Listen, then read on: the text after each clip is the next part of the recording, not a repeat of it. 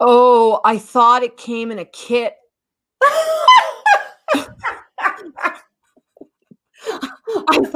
I thought it was like, great. So if I just take that course, it'll work. And that was stupid. Welcome to the Social Media Love Podcast, where you will discover how to get more clients on social media with proven social selling strategies. And now, your host, social media marketing coach, influencer, speaker, and founder of Social Media Love, Angelique Benet. Social media, love it or hate it. In a world where the average daily screen time is almost 7 hours a day, including social media, how can women entrepreneurs get a piece of this marketplace and finally fall in love with their fear of becoming visible? i.e. sharing their voice, ideas, stories, irresistible lucrative offers, beliefs, leadership, and expertise with a community of like-minded individuals in a way that feels good, genuine, and healthy. This show is exactly about this. Via storytelling, interviews, and social media marketing tutorials, every week we add a piece to the puzzle. Welcome to Social Media Love Show and welcome to the conversation.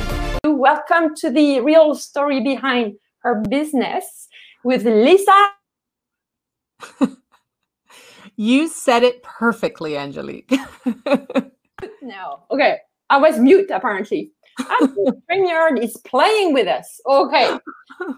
So this show is meant for women entrepreneurs who want to inspire other women entrepreneurs to share their story in a way that it feels good to sell their products and expertise. Because most of us women entrepreneurs, it's most of the time our story, our personal story that brought us to build the business that we have.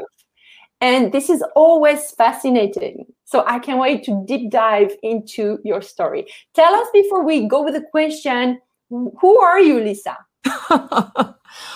So you know my name, Lisa Rabluck, and so I'm down the highway from you in St. John, New Brunswick, and I have a company called Wicked Ideas Media.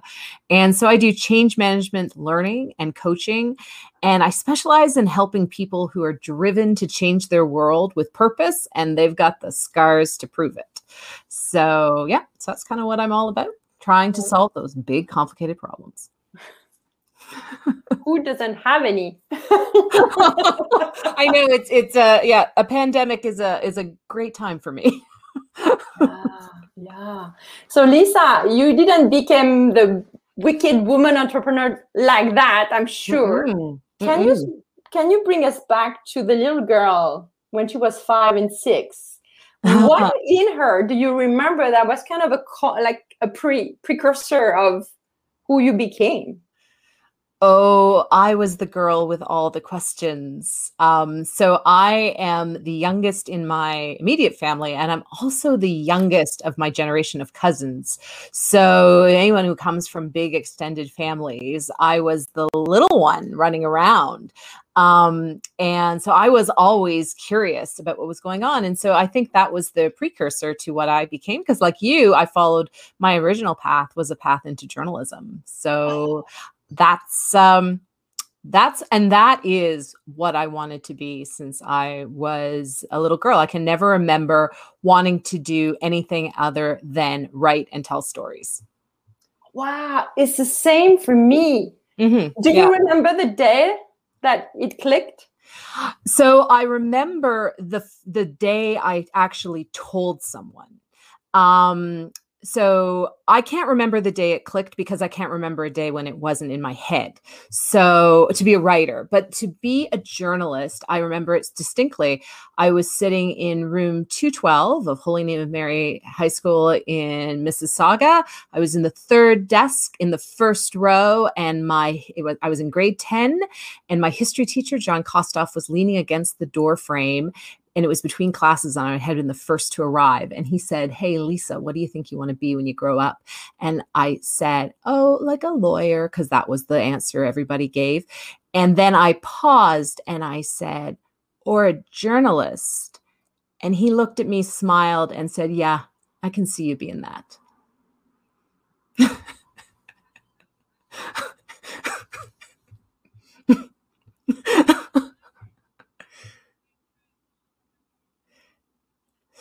So, when I went to the University of Toronto, that was my first degree. And so I immediately went and volunteered for the student newspaper. So U of T has a bunch of different colleges, and I was at St. Mike's College. So I went and I volunteered at the Mike. And so I wrote for the Mike. I was a columnist with the Mike. I was the news editor of the Mike. So I spent those 4 years at U of T as a student journalist. Yeah. Wow, I love it. And then went off to Ryerson for journalism. So okay, yeah, so 19. I was 19 when I started writing stories. From journalist to the wicked empire, what happened? What the heck happened? Yeah. So tell me, before we dive into that, I want you to bring us back to, the before, like what was the burning desire that went through like the journalism movement you had in you, and then to this? Well, I think, you know what, I grew up in a family that debates public policy and politics around the kitchen table.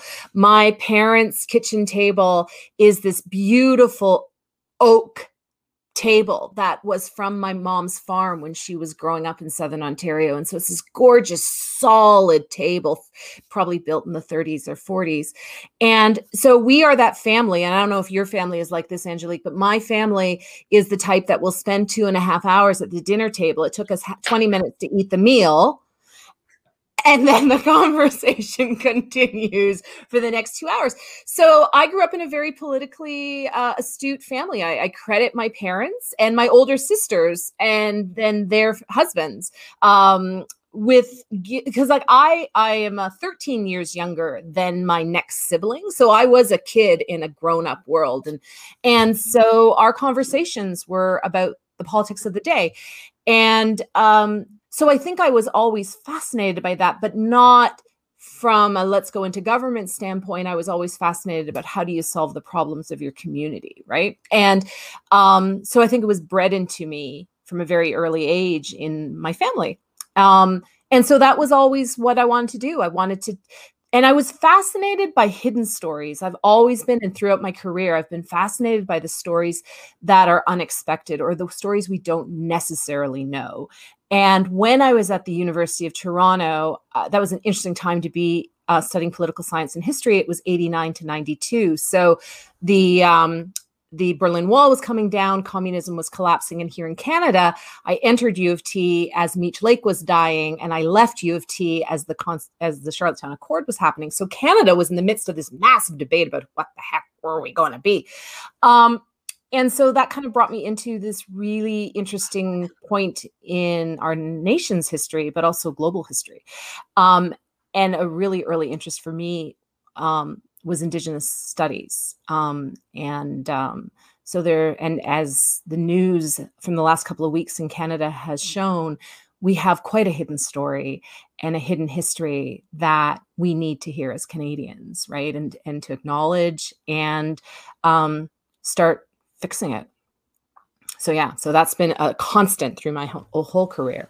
It's certainly been those Indigenous stories. Yeah.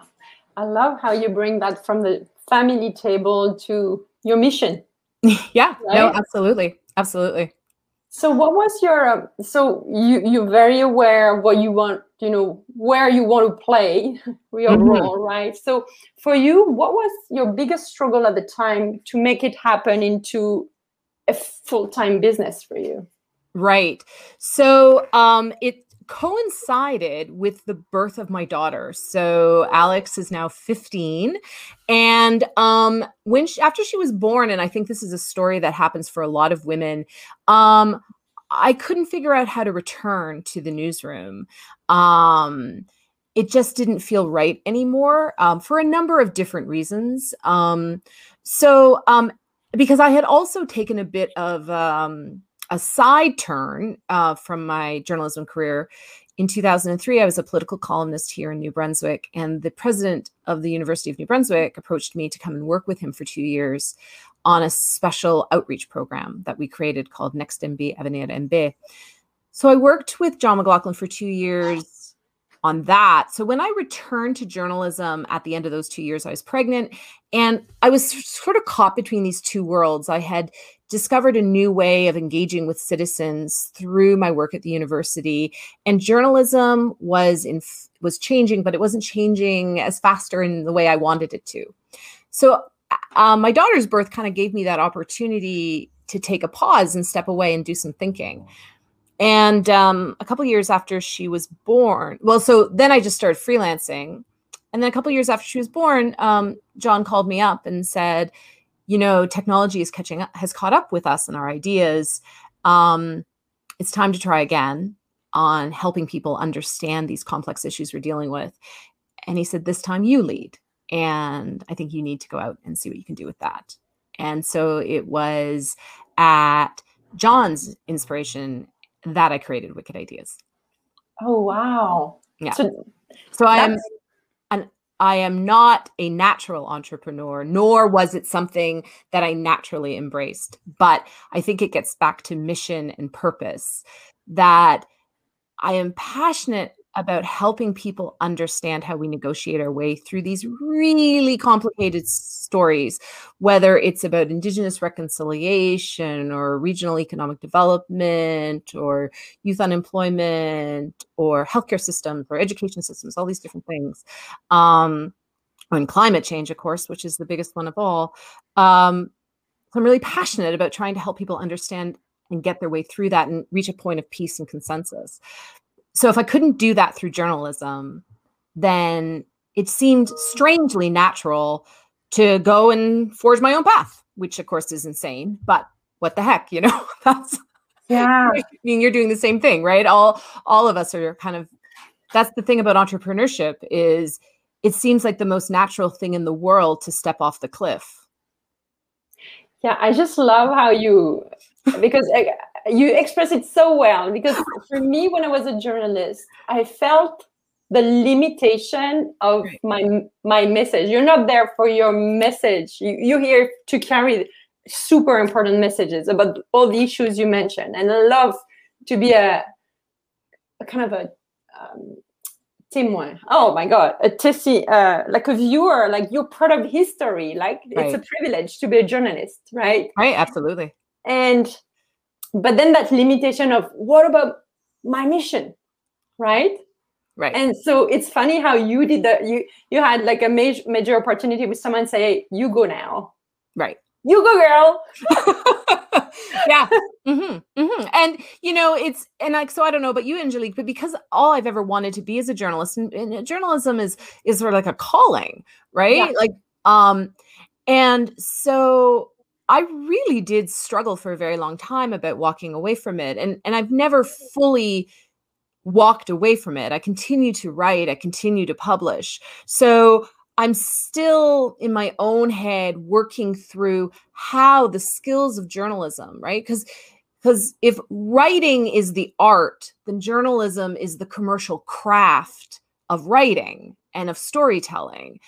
And so just as all these other industries are being forced to change and adapt in the face of these massive new technologies, so is journalism. And journalism, of course, is having to change and adapt, not just because of the business needs, but also because we need a free press. We need to be able to tell our stories for democracy to flourish and be strong, right? So at this particular point in history, it is so important for those types of stories to be told.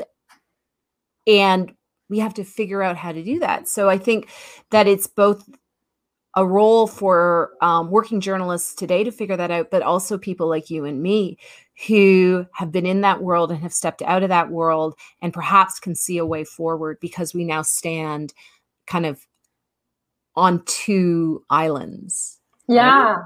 Yeah. And more and more, even in marketing, you see that people buy through values you carry, like through messages you fight for. So that's super interesting to see how the mediums are changing, right? Absolutely. So, no. So anyways. Okay. So through all of this, right, what was the big thing that you thought was true about entrepreneurship? and was proven wrong to you? Do you remember like what you were thinking about becoming an entrepreneur versus what was that thinking? Oh, I thought it came in a kit.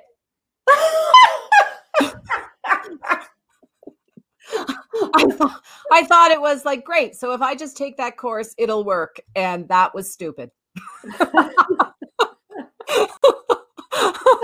Because the kit that I initially tried, the first path that I initially tried, the formula that I first tried was wrong for me. And it wasn't designed for someone like me. It wasn't designed for what I wanted to do. And for the first time in my professional career, I felt completely lost. And I remember going to have tea with one of my best girlfriends and just sobbing because the corner I felt I had ended up in terrified me. I didn't want to be there. And because I was new at this, I thought this was the only way, this was the way business operated. And I was so despairing that I couldn't live the way that this path had taken me.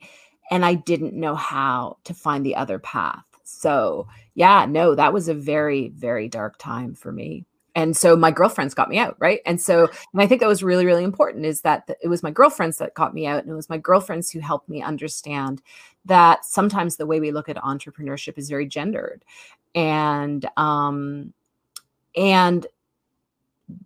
But we don't realize that necessarily. Tell me more. What do you mean by that?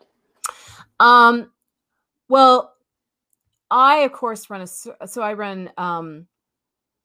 a service-based industry. I run programs, and I do teaching, and so coaching, and so that was devalued in the beginning when I was going into the entrepreneurial ecosystem, because it was a quote unquote lifestyle business, right? And and I was told, Lisa, you can't build a business around you.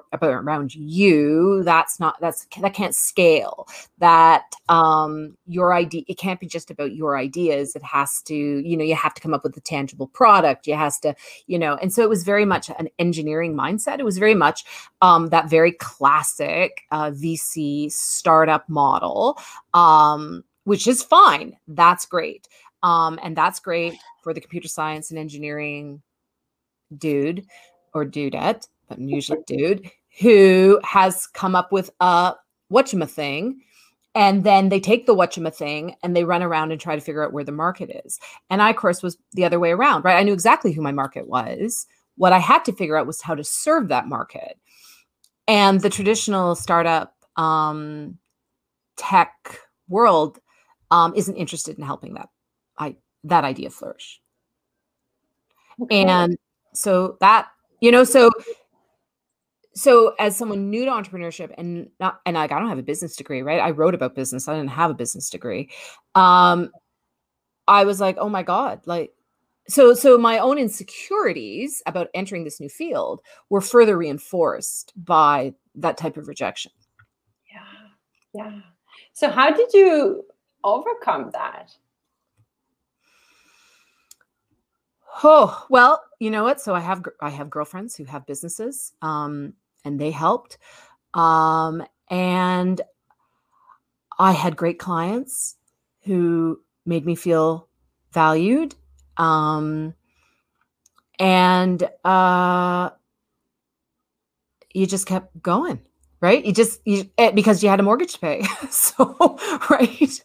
So you just keep going and you figure it out, and you widen the lens and you look further afield, and you never stop searching for the community, because you'll eventually find it. Yeah. But it's not necessarily the first one that stands up and waves and says, hey, we're all about entrepreneurship, come on in. It's like, no, you're not. Well, not for me. Yeah. Mm-hmm. So what do you think, do you remember what was the first big payoff for you when you felt that you reached, I'm not talking just financially, but also when you felt like, okay, this is my path, you know, what was the first big payoff for you? Oh my goodness. I think it was, well, you know what, it would have been the first client that I got that I hadn't known. Yeah. Right? I love this. Yes. So it was the first person to hire me and work with me. And I worked with them for 3 years, who had just met me and tell me more. Right. And so that was really, really special. Right. That's the oomph that you need. Right. That's the wind. That make me think of, you know, the women I help when we build their sales funnel and they get their first completely unknown people at their webinars. They're like, oh my God. It's like someone you don't know is showing up. It's like, it's big. This is where your confidence muscle is like. Yeah, no, absolutely. Absolutely. So, it's when strangers start paying attention. Yeah. That's awesome. Thank you for sharing this, Lisa. Thank you. Thank you so much to be so open, because it's a story that we don't hear enough, right? Okay, I don't want to keep you too long, but I have two more questions for you. Yeah, sure. According to you, what are your biggest fears as a woman in business? Well,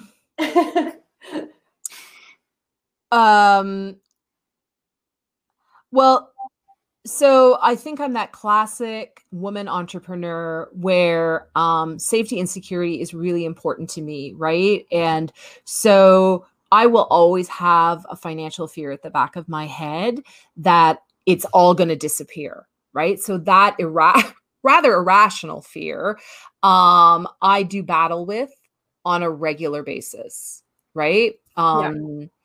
And I think just acknowledging that you do battle with that, I think is really important. And that also helps. Yeah, you're very aware of it. So, you know, it's a thought. It's just a thought. You're still there, flourishing. Yeah, that's right. That's right. Okay, that's a good one. Yeah, I think it's a very common one. Definitely, right? Yeah. And what's your relationship with social media? I'm always asking that to my ladies I interview. Oh, well, you know what? I am, there's that old expression, the cobbler's kids have no shoes. And so that is a bit me, right? Like, so like I was a journalist, I was a political columnist, I was an editor, I was a writer. I understand how social media works, and I'm actually pretty good on it when I'm on it. But you know, I push it to the bottom of my list, right? So I've got client work, I've got other things I'm doing, I've got the sales, and then I've got, you know, family things. And so I always write for others before I write for me. And I need to stop that. Listen to yourself. Right. I have to take my own advice. I love it. But yeah, no, so that's it. You feel that. Yeah. I know that to be true. So that's my relationship with social media. So I'm fine on LinkedIn. I'm just starting to get on Instagram. I don't particularly like Twitter, largely because, like a lot of women in journalism and a lot of women who had public personas, I kind of got chased around Twitter by trolls. So like Twitter, not my favorite place to hang out. And then of course, Facebook is fine. Yeah. Okay, cool. Yeah, and your story is so amazing. You're right. We need to hear that story. Yeah. I love it. So if people want to know more about, you know, Wicked Ideas Media, tell us more about who you are serving. Sure. So I'm actually just in the process of launching my first program. And so I'm going to be launching it at the end of July. At the beginning of July for the summer. And it's called the Wicked Solutions Studio. And as I call it, it's 10 weeks to save the world. and you come hang out with me for 10 weeks. We got video learning, we got weekly classes, and the end result is a 12-month calendar and work plan for solving whatever problem it is you're trying to solve or market you're trying to get into. We take your work plan, we divide it into 4 quarters. The first quarter is divided into 2 6-week groupings to help with quick wins. And in the process of doing this, we map what I call are the 4 key resources for moving a problem along. And that's your people, capital, information, and ideas. And we figure out how you can build a movement using all those resources to change the world or change your world. Yeah, so that's it. 10 weeks to change the world. Okay, so if you want to learn more, go to LinkedIn. This is where you hang out, Lisa. Yeah, LinkedIn is the best place to start that conversation. And of course, you can come to the website, wickedideas.ca. Yeah, okay. Wow. Anything I didn't ask that you wish I would have asked you about your story? No, I think from one journalist to another, you're a great interviewer, Angelique.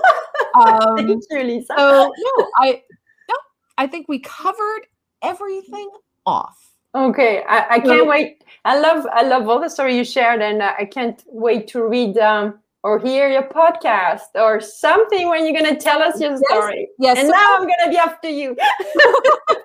That's right. Well, you stay cool up in your part of the province. I'm down here by the ocean. Yeah, I'm getting sticky. Yes, I'm down here by the ocean, so I have some beautiful breezes wafting in through my window. So I'll send you some of the Bay of Fundy's cooling air on up the highway. And I hope to meet you in person soon enough. Okay. Yes, Thank absolutely. you so much. My so I'm going to say pleasure. goodbye to Instagram, and then we can go there. Thank you, everybody. Leave us a comment if you have comments. You've been listening to the Social Media Love podcast from Angelique Benet. If you want to grow your product or service business with social media, visit socialmedialoveab.com.